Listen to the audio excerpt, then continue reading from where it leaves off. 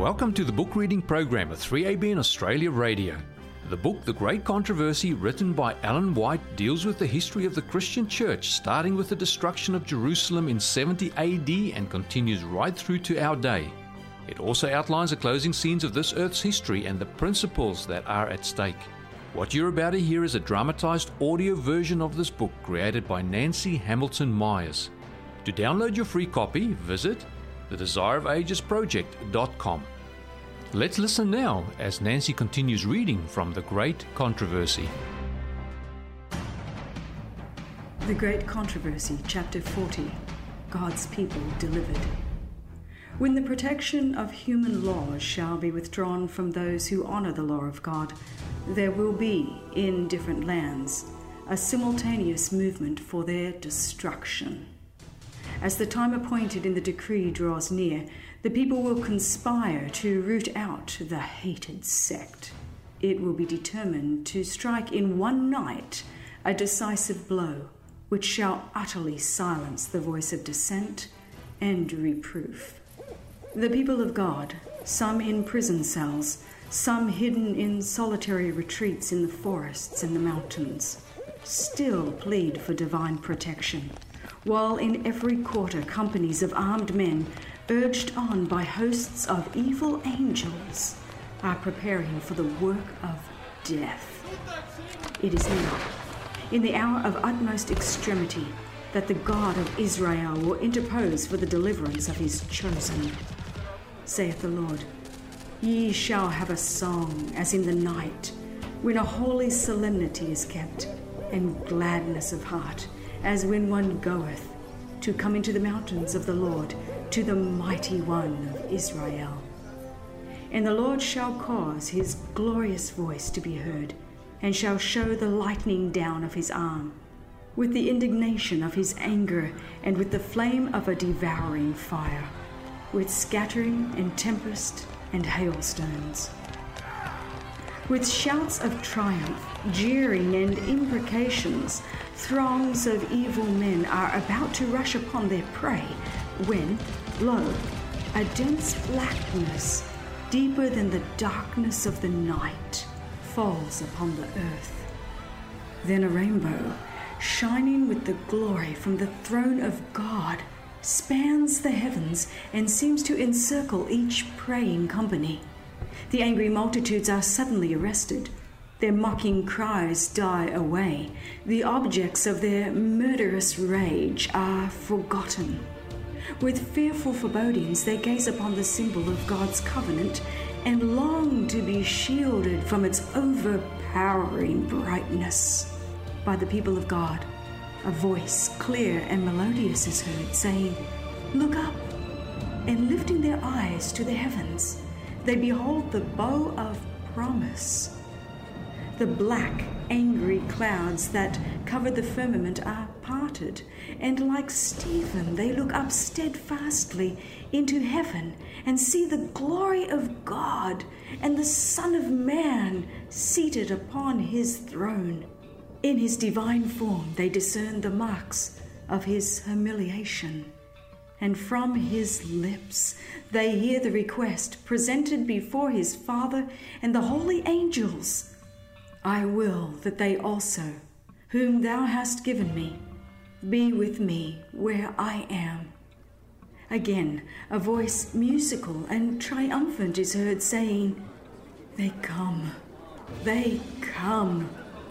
holy, harmless, and undefiled. They have kept the word of my patience. They shall walk among the angels. And the pale, quivering lips of those who have held fast their faith utter a shout of victory. It is at midnight that God manifests his power for the deliverance of his people. The sun appears, shining in its strength. Signs and wonders follow in quick succession.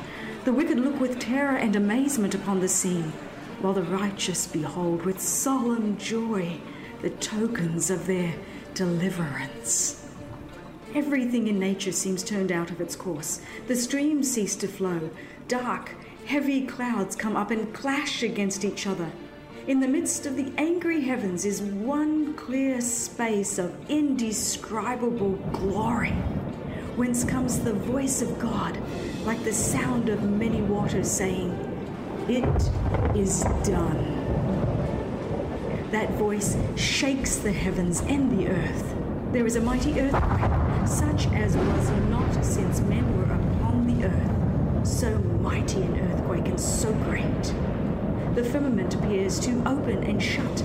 The glory from the throne of God seems flashing through. The mountains shake like a reed in the wind, and ragged rocks are scattered on every side. There is a roar as of a coming tempest. The sea is lashed into fury.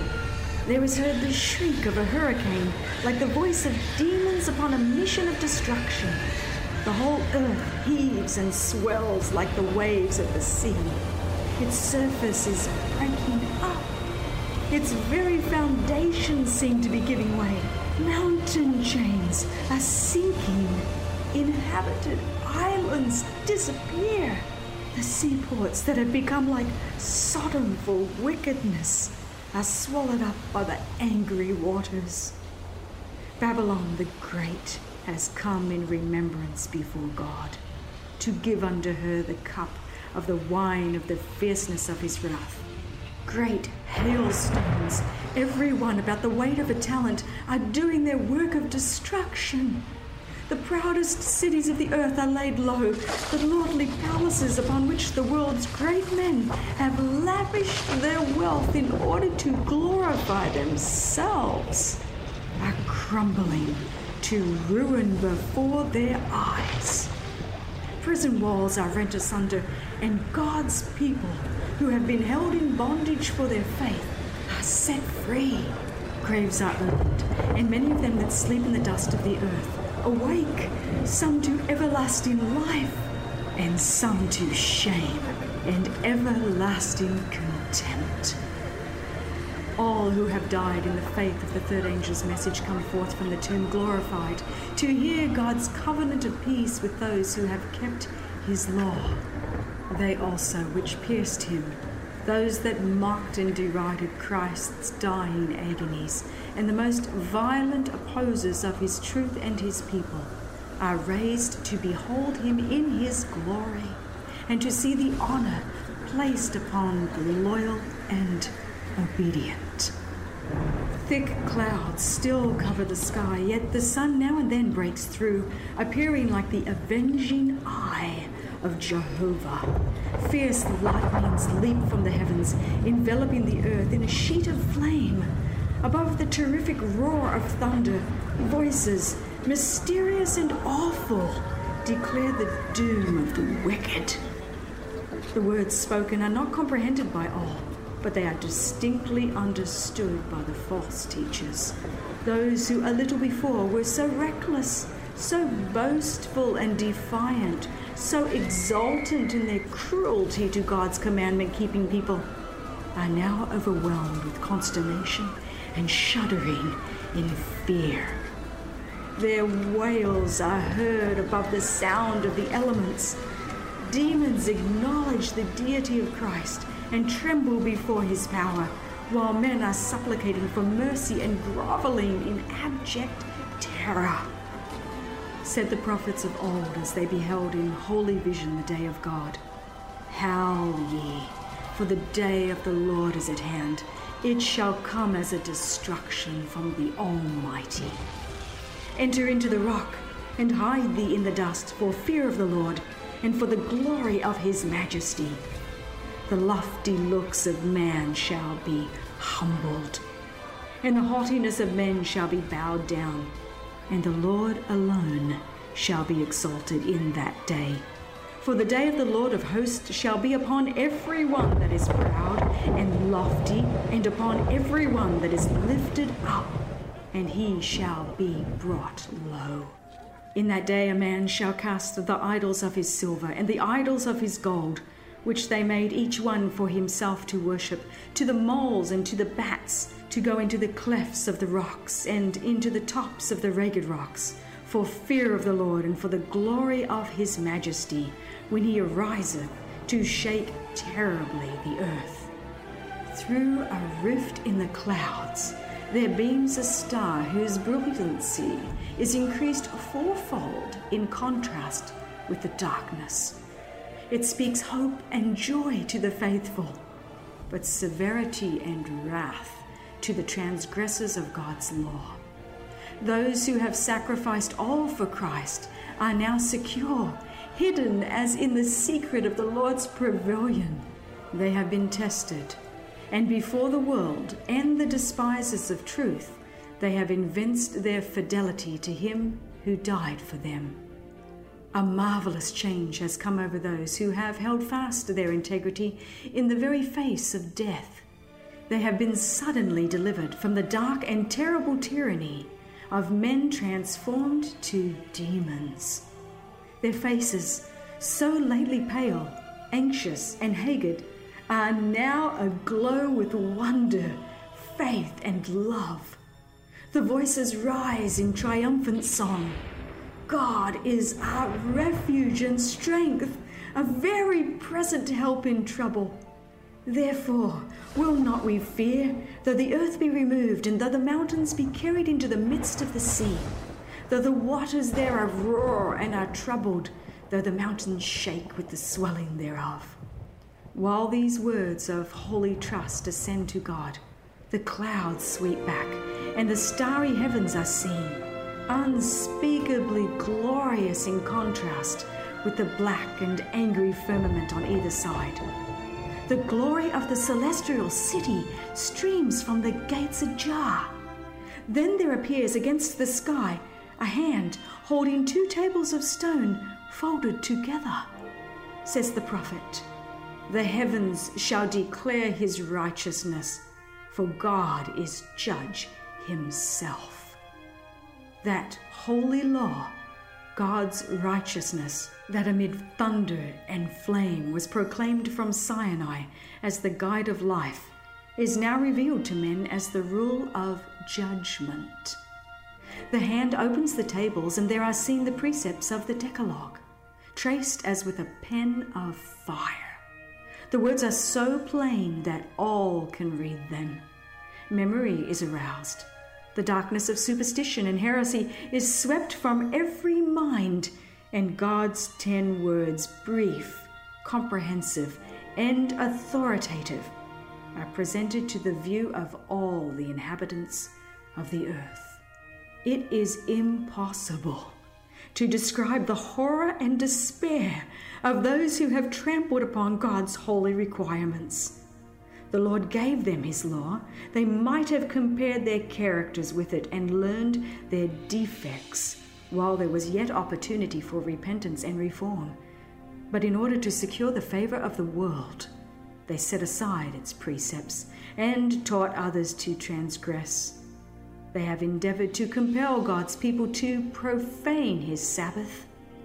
Now they are condemned by that law which they have despised. With awful distinctness, they see that they are without excuse.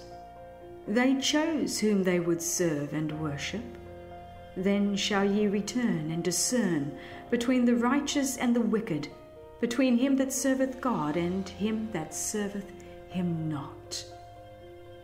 The enemies of God's law, from the ministers down to the least among them, have a new conception of truth and duty.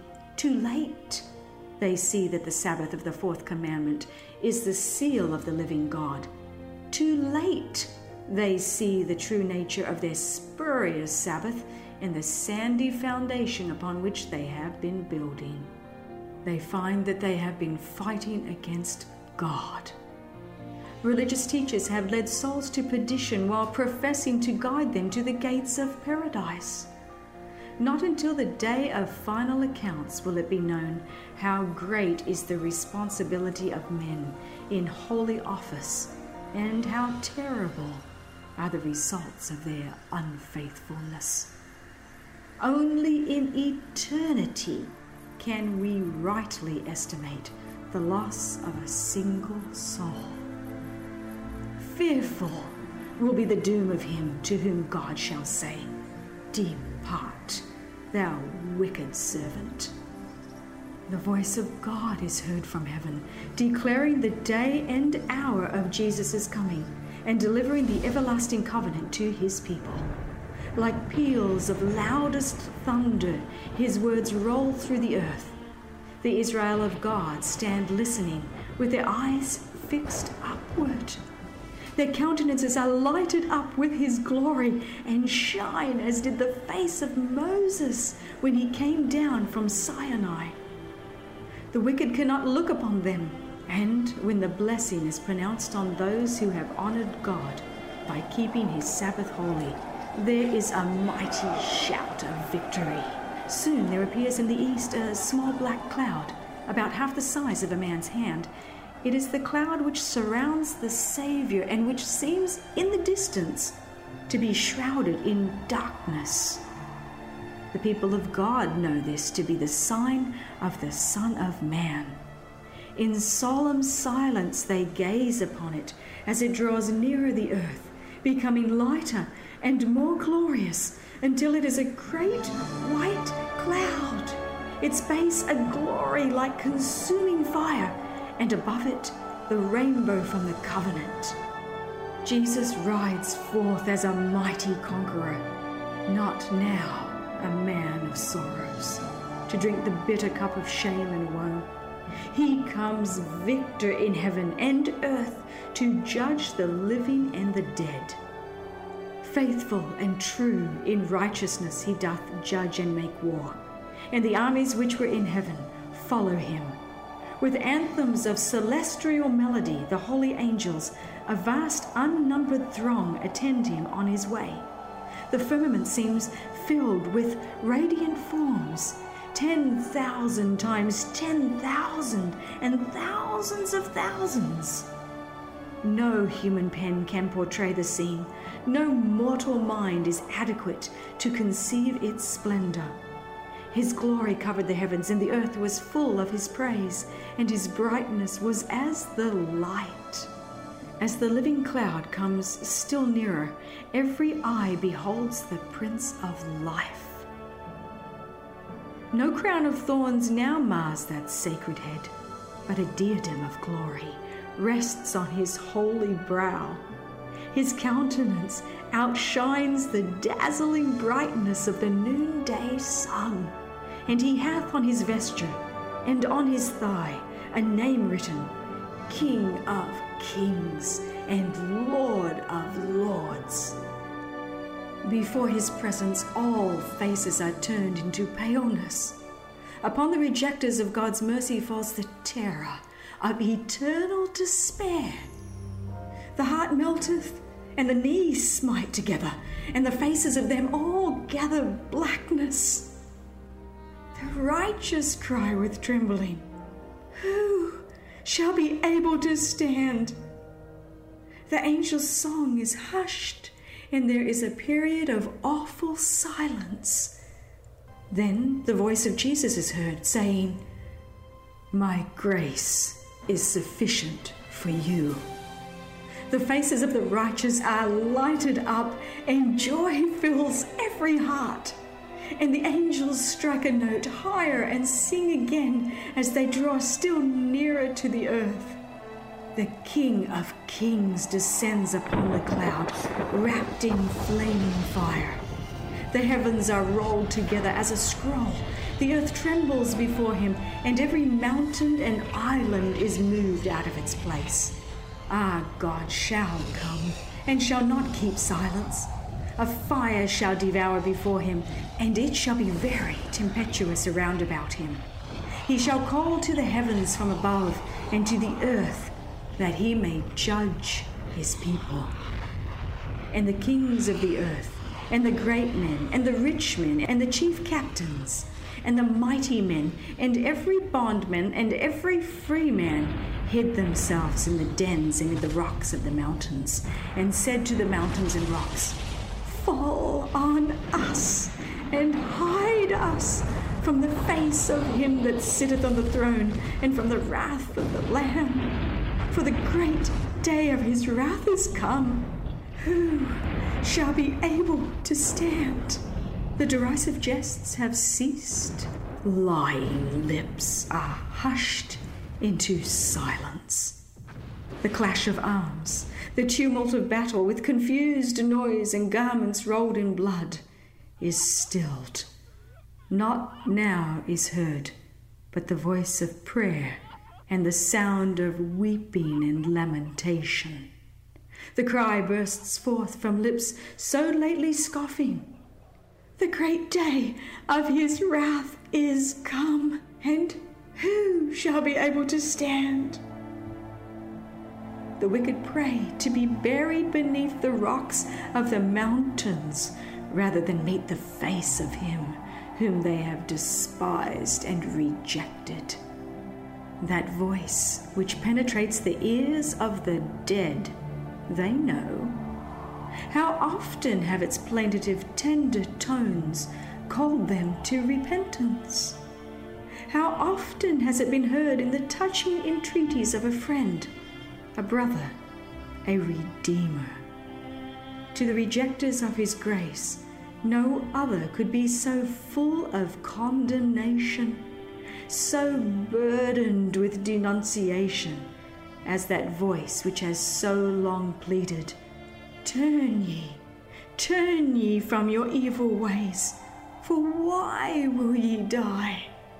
Oh, that it were to them the voice of a stranger. Says Jesus, "I have called, and ye refused. I have stretched out my hand, and no man regarded. But ye have set at naught all my counsel, and would none of my reproof." That voice awakens memories which they would fain blot out, warnings despised, invitations refused, privileges slighted. There are those who mocked Christ in his humiliation. With thrilling power come to their minds the Saviour's words, when, adjured by the high priest, he solemnly declared, "Hereafter shall ye see the Son of Man, sitting on the right hand of power, and coming in the clouds of heaven." Now they behold him in his glory, and they are yet to see him sitting on the right hand of power. Those who derided his claim to be the Son of God are speechless now. There is the haughty Herod, who jeered at his royal title and bade the mocking soldiers crown him king. There are the very men who with impious hands placed upon his form the purple robe, upon his sacred brow the thorny crown, and in his unresisting hand the mimic scepter, and bowed before him in blasphemous mockery.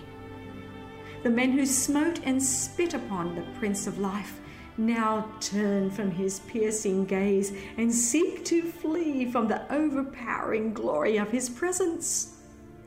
Those who drove the nails through his hands and feet, the soldiers who pierced his side, behold these marks with terror and remorse. With awful distinctness do priests and rulers recall the events of Calvary. With shuddering horror they remember how, wagging their heads in satanic exultation, they exclaimed, "He saved others, himself he cannot save. If he be the King of Israel, let him come down now from the cross, and we will believe him. He trusted in God. Let him deliver him now, if he will have him." Vividly they recall the Saviour's parable of the husbandman who refused to render to their Lord the fruit of the vineyard, who abused his servants and slew his son. They remember, too, the sentence which they themselves pronounced. The Lord of the vineyard will miserably destroy those wicked men. In the sin and punishment of those unfaithful men, the priests and elders see their own course and their own just doom. And now there rises a cry of mortal agony, louder than the shout, "Crucify him, crucify him," which rang through the streets of Jerusalem. Swells the awful, despairing wail, He is the Son of God. He is the true Messiah. They seek to flee from the presence of the King of Kings. In the deep caverns of the earth, rent asunder by the warring of the elements, they vainly attempt to hide. In the lives of all who reject the truth, there are moments when conscience awakens, when memory presents the torturing recollection of a life of hypocrisy, and the soul is harassed with vain regrets. But what are these compared with the remorse of that day, when fear cometh as the dissolution, when destruction cometh as a whirlwind? Those who would have destroyed Christ and his faithful people now witness the glory which rests upon them. In the midst of their terror, they hear the voices of the saints in joyful strains exclaiming, "Lo, this is our God. We have waited for him, and he will save us." Amid the reeling of the earth, the flash of lightning and the roar of thunder, the voice of the Son of God calls forth the sleeping saints. He looks upon the graves of the righteous, then rising his hands to heaven, he cries, "Awake, awake, ye that sleep in the dust, and arise." Throughout the length and breadth of the earth the dead shall hear that voice, and they that hear shall live. And the whole earth shall ring with the tread of the exceeding great army of every nation, kindred, tongue, and people. From the prison house of death they come, clothed with immortal glory, crying, "O death, where is thy sting? O grave, where is thy victory?" And the living righteous and the risen saints unite their voices in a long, glad shout of victory.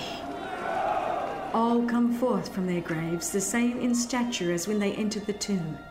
Adam, who stands among the risen throng, is of lofty height and majestic form, in stature but little below the Son of God. He presents a marked contrast to the people of later generations. In this one respect is shown the great degeneracy of the race. But all arise with the freshness and vigor of eternal youth. In the beginning, man was created in the likeness of God, not only in character but in form and feature. Sin defaced and almost obliterated the divine image, but Christ came to restore that which had been lost. He will change our vile bodies and fashion them like unto his glorious body.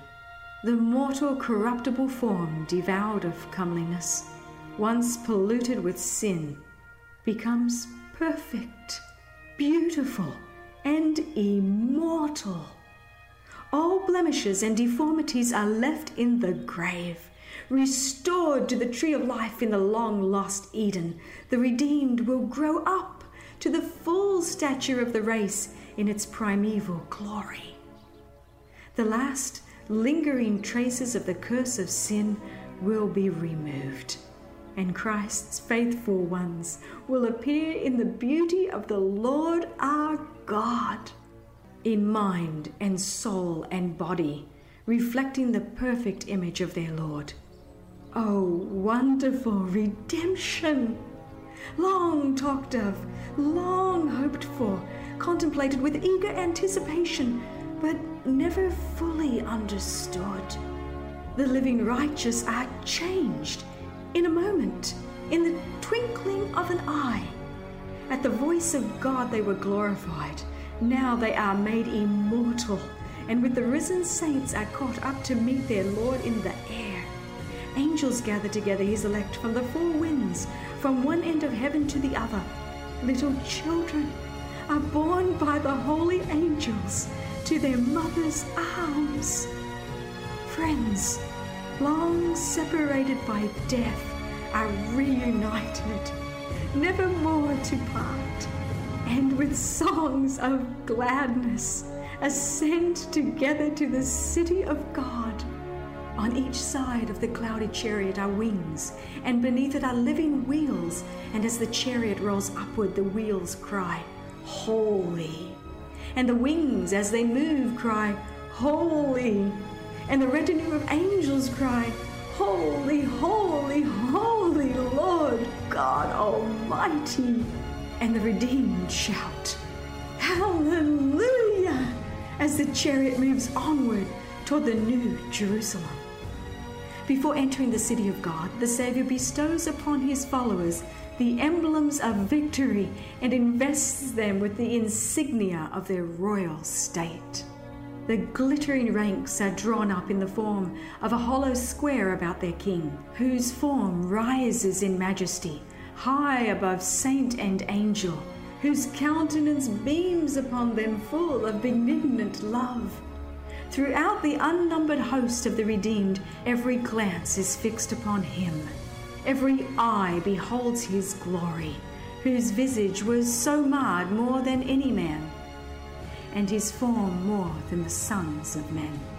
Upon the heads of the overcomers, Jesus with his own right hand places the crown of glory. For each there is a crown, bearing his own new name, and the inscription, Holiness to the Lord. In every hand are placed the victor's palm and the shining harp. Then, as the hand sweeps the harp strings with skillful touch, awakening sweet music in rich, melodious strains, rapture unutterable thrills every heart, and each voice is raised in grateful praise unto him that loved us and washed us from our sins in his own blood, and hath made us kings and priests unto God and his Father. To him be glory and dominion forever and ever. Before the ransomed throng is the holy city. Jesus opens wide the pearly gates, and the nations that have kept the truth enter in. There they behold the paradise of God, the home of Adam in his innocency. Then that voice, richer than any music that ever fell on mortal ear, is heard saying, Your conflict is ended. Come, ye blessed of my Father, inherit the kingdom prepared for you from the foundation of the world. Now is fulfilled the Saviour's prayer for his disciples. I will that they also, whom thou hast given me, be with me where I am. Faultless before the presence of his glory, with exceeding joy, Christ presents to the Father the purchase of his blood, declaring, Here am I, and the children whom thou hast given me. Those whom thou gavest me, I have kept. Oh, the wonders of redeeming love, the rapture of that hour when the infinite Father, looking upon the ransomed, shall behold his image. Sin's discord banished, its blight removed, and the human once more in harmony with the divine. With unutterable love, Jesus welcomes his faithful ones to the joy of the Lord. The Savior's joy is in seeing, in the kingdom of glory, the souls that have been saved by his agony and humiliation. And the redeemed will be sharers in his joy, as they behold among the blessed those who have been won to Christ through their prayers, their labors, and their loving sacrifice. As they gather about the great white throne, gladness unspeakable will fill their hearts when they behold those whom they have won for Christ, and see that one has gained others, and these still others, all brought into the haven of rest, there to lay their crowns at Jesus' feet and praise him through the endless cycles of eternity. As the ransomed ones are welcomed to the city of God, there rings out upon the air an exultant cry of adoration. The two Adams are about to meet. The Son of God is standing with outstretched arms to receive the Father of our race, the being whom he created, who sinned against his Maker, and for whose sin the marks of the crucifixion are borne upon the Saviour's form.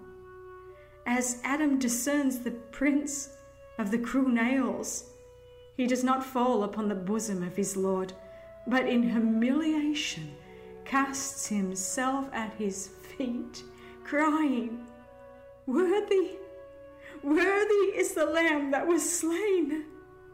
Tenderly, the Saviour lifts him up and bids him look once more upon the Eden home from which he has so long been exiled. After his expulsion from Eden, Adam's life on earth was filled with sorrow. Every dying leaf, every victim of sacrifice, every blight upon the fair face of nature, every stain upon man's purity was a fresh reminder of his sin. Terrible was the agony of remorse as he beheld iniquity abounding, and in answer to his warnings met the reproaches cast upon himself as the cause of sin. With patient humility he bore for nearly 1,000 years the penalty of transgression. Faithfully did he repent of his sin and trust in the merits of the promised Saviour, and he died in the hope of a resurrection. The Son of God redeemed man's failure and fall, and now, through the work of the atonement, Adam is reinstated in his first dominion. Transported with joy, he beholds the trees that were once his delight, the very trees whose fruit he himself had gathered in the days of his innocence and joy.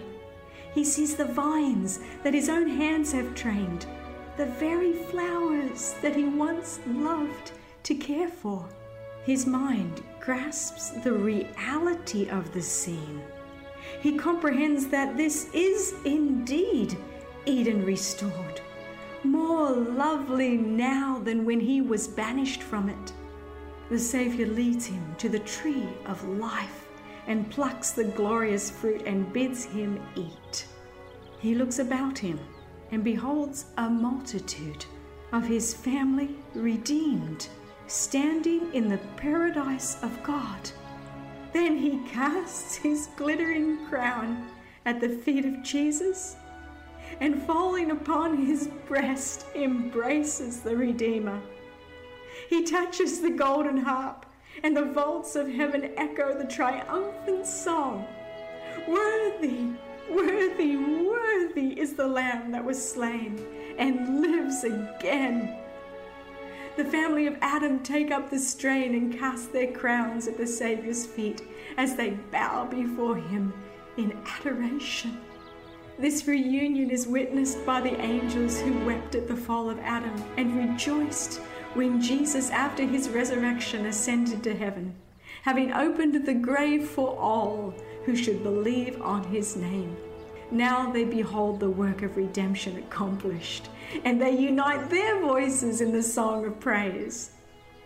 Upon the crystal sea before the throne, that sea of glass, as it were mingled with fire, so transplendent it is with the glory of God, I gathered the company that have gotten the victory over the beast, and over his image, and over his mark, and over the number of his name, with the Lamb upon Mount Zion. Having the harps of God they stand, the 144,000 that were redeemed from among men. And there is heard as the sound of many waters, and as the sound of a great thunder, the voice of harpers harping with their harps, and they sing a new song before the throne, a song which no man can learn save the 144,000. It is the song of Moses and the Lamb, a song of deliverance. None but the 144,000 can learn that song, for it is the song of their experience, an experience such as no other company have ever had. These are they which follow the Lamb whithersoever he goeth. These, having been translated from the earth, from among the living, are counted as the firstfruits unto God and to the Lamb. These are they which came out of great tribulation. They have passed through the time of trouble, such as never was since there was a nation. They have endured the anguish of the time of Jacob's trouble. They have stood without an intercessor through the final outpouring of God's judgments. But they have been delivered, for they have washed their robes and made them white in the blood of the Lamb. In their mouth was found no guile, for they are without fault before God.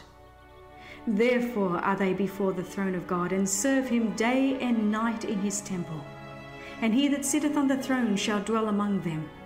They have seen the earth wasted with famine and pestilence, the sun having power to scorch men with great heat, and they themselves have endured suffering, hunger, and thirst. But they shall hunger no more, neither thirst any more, neither shall the sun light on them, nor any heat.